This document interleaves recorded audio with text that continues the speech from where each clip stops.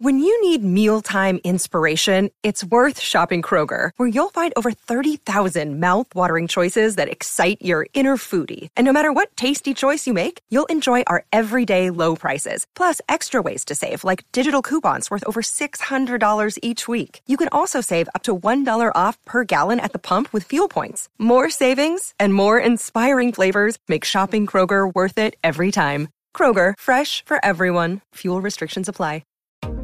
Rule the day the plant-based way with the new vegan mixed berry from Smoothie King. Powered by whole, non-GMO fruits, oat milk, and vegan protein, it's a dairy-free, plant-based smoothie you can feel great about. With 13 grams of protein and half your daily fiber, it's an easy way to get the essential nutrients your body craves. Skip the line and order online for pickup or delivery. Smoothie King. Rule the day.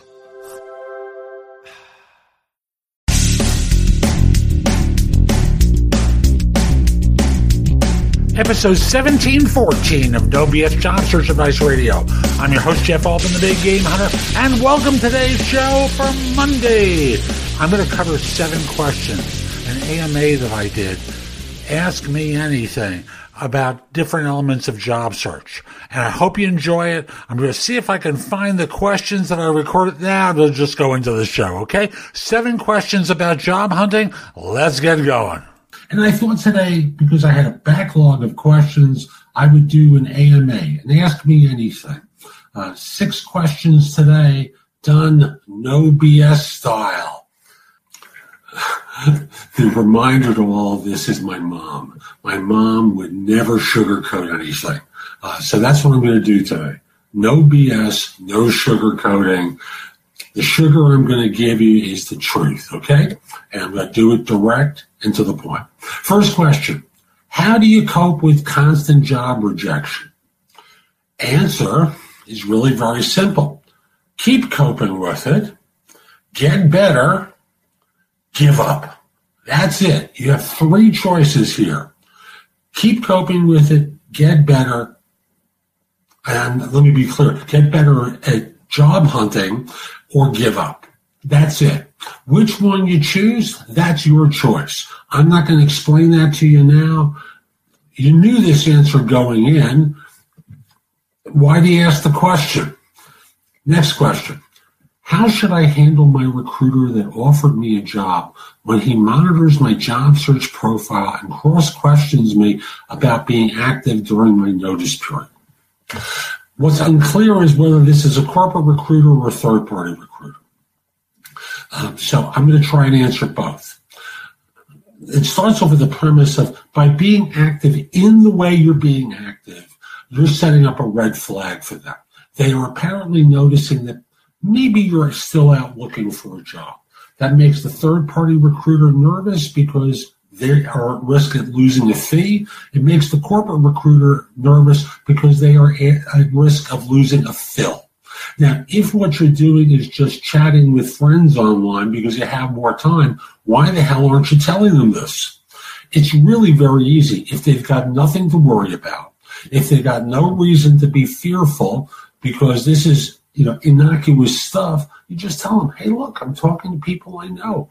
I'm not out interviewing. But if you are out interviewing and it's a third-party recruiter, just very simply say, hey, look, it's none of your business. Seriously, it's none of your business. I've accepted the offer. And after that, it's all with me. If it's the corporate recruiter for the firm that you've accepted the position with, there you have a problem because they could turn around and rescind the offer. As such, you have to sound sincere. Say, look, I'm coming to work for you. What these other firms are doing, really very simple. They're trying to sell me on new opportunities. I'm committed to you. The other thing you could do is defriend them, deconnect with them, something along those lines. And they have a written acceptance of their offer. And, what's the problem? So you can deconnect with them. Sever the connection on LinkedIn, defriend them on Facebook. Wherever you are, you don't want to be snooped on. Really simple. Next question. Actually, the next 2 are kind of linked with one another. How good is the idea to customize your resume for each job application? And what effect does a cover letter make? That's one group of questions. And the other one is, does anyone get any real value out of their LinkedIn profile? Resumes are for when you are hunting for a job. LinkedIn is for when you want to be hunted or to build your business. Since I'm focusing on job hunters here, is for when you want to be hunted or are open to being hunted for another role. That doesn't mean you're active in any way, shape, or form. It just means a quality profile is going to allow people to get an idea of what you're capable of so opportunities land in your lap. That is what you want, because the person who gets ahead isn't always the smartest to work the hardest. It's the one that remains alert to opportunity. And if all you're doing is waiting until you're job hunting to do things, you're operating at the worst possible time. So yes, people get value out of their LinkedIn profiles because opportunities, business opportunities, job search opportunities are presented to them as a result of their profile. As for customizing the resume for each application, that's the only thing you should do. I'm telling you, if you just spam the same resume out over and over again, like I've said millions of times, the broken watch is right twice a day. And if you think people are going to call you because you submitted a resume that doesn't fit for a job, you're absolutely a moron. So get it through your head that you have to do some work in order to get these interviews. What you need to do, very simply, is make sure your resume demonstrates a fit. As for the cover letter part of this, the cover letter should call attention to some of the things in the resume and in the job description and demonstrate the fit. And the approach that I always tell people to take is when you get to the second section, the first one basically says, I'm forwarding my resume to you because of a position that I saw advertised or because I'm being introduced to you by so-and-so.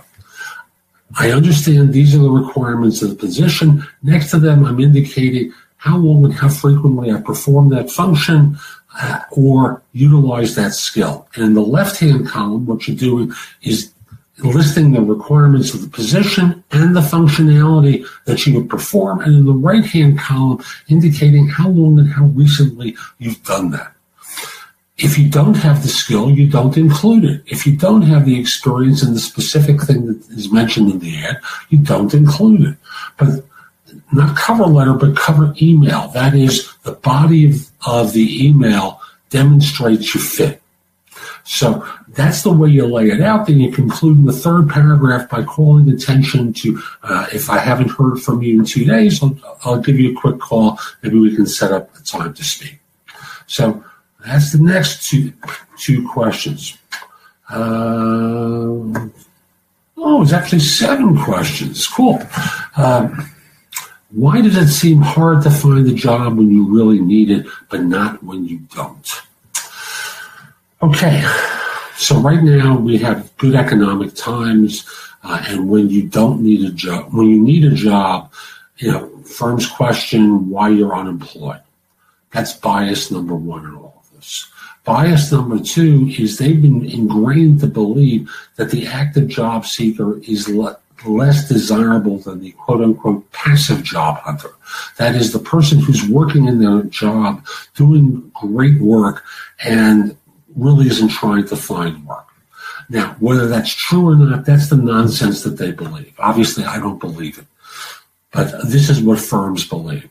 And thus, they believe that if they reach out to you and recruit you for their particular position, even if your resume were on a job board at the same time without your name on it, and they didn't know that that was you, they believe that because they sought you out, that makes you a superior candidate. Stupid. I must tell you, absolutely stupid.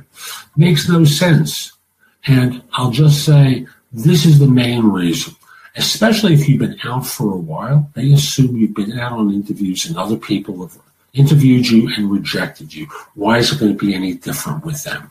So it's real important to put yourself in the position of being found, which goes back to the question of the LinkedIn profile. You always want to have a great LinkedIn profile that draws people to you like a bear to honey. So Let's see now.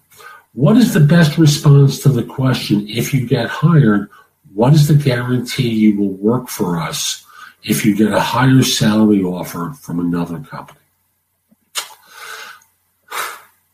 My first reaction is to say they want you to lie to them, because would they do that?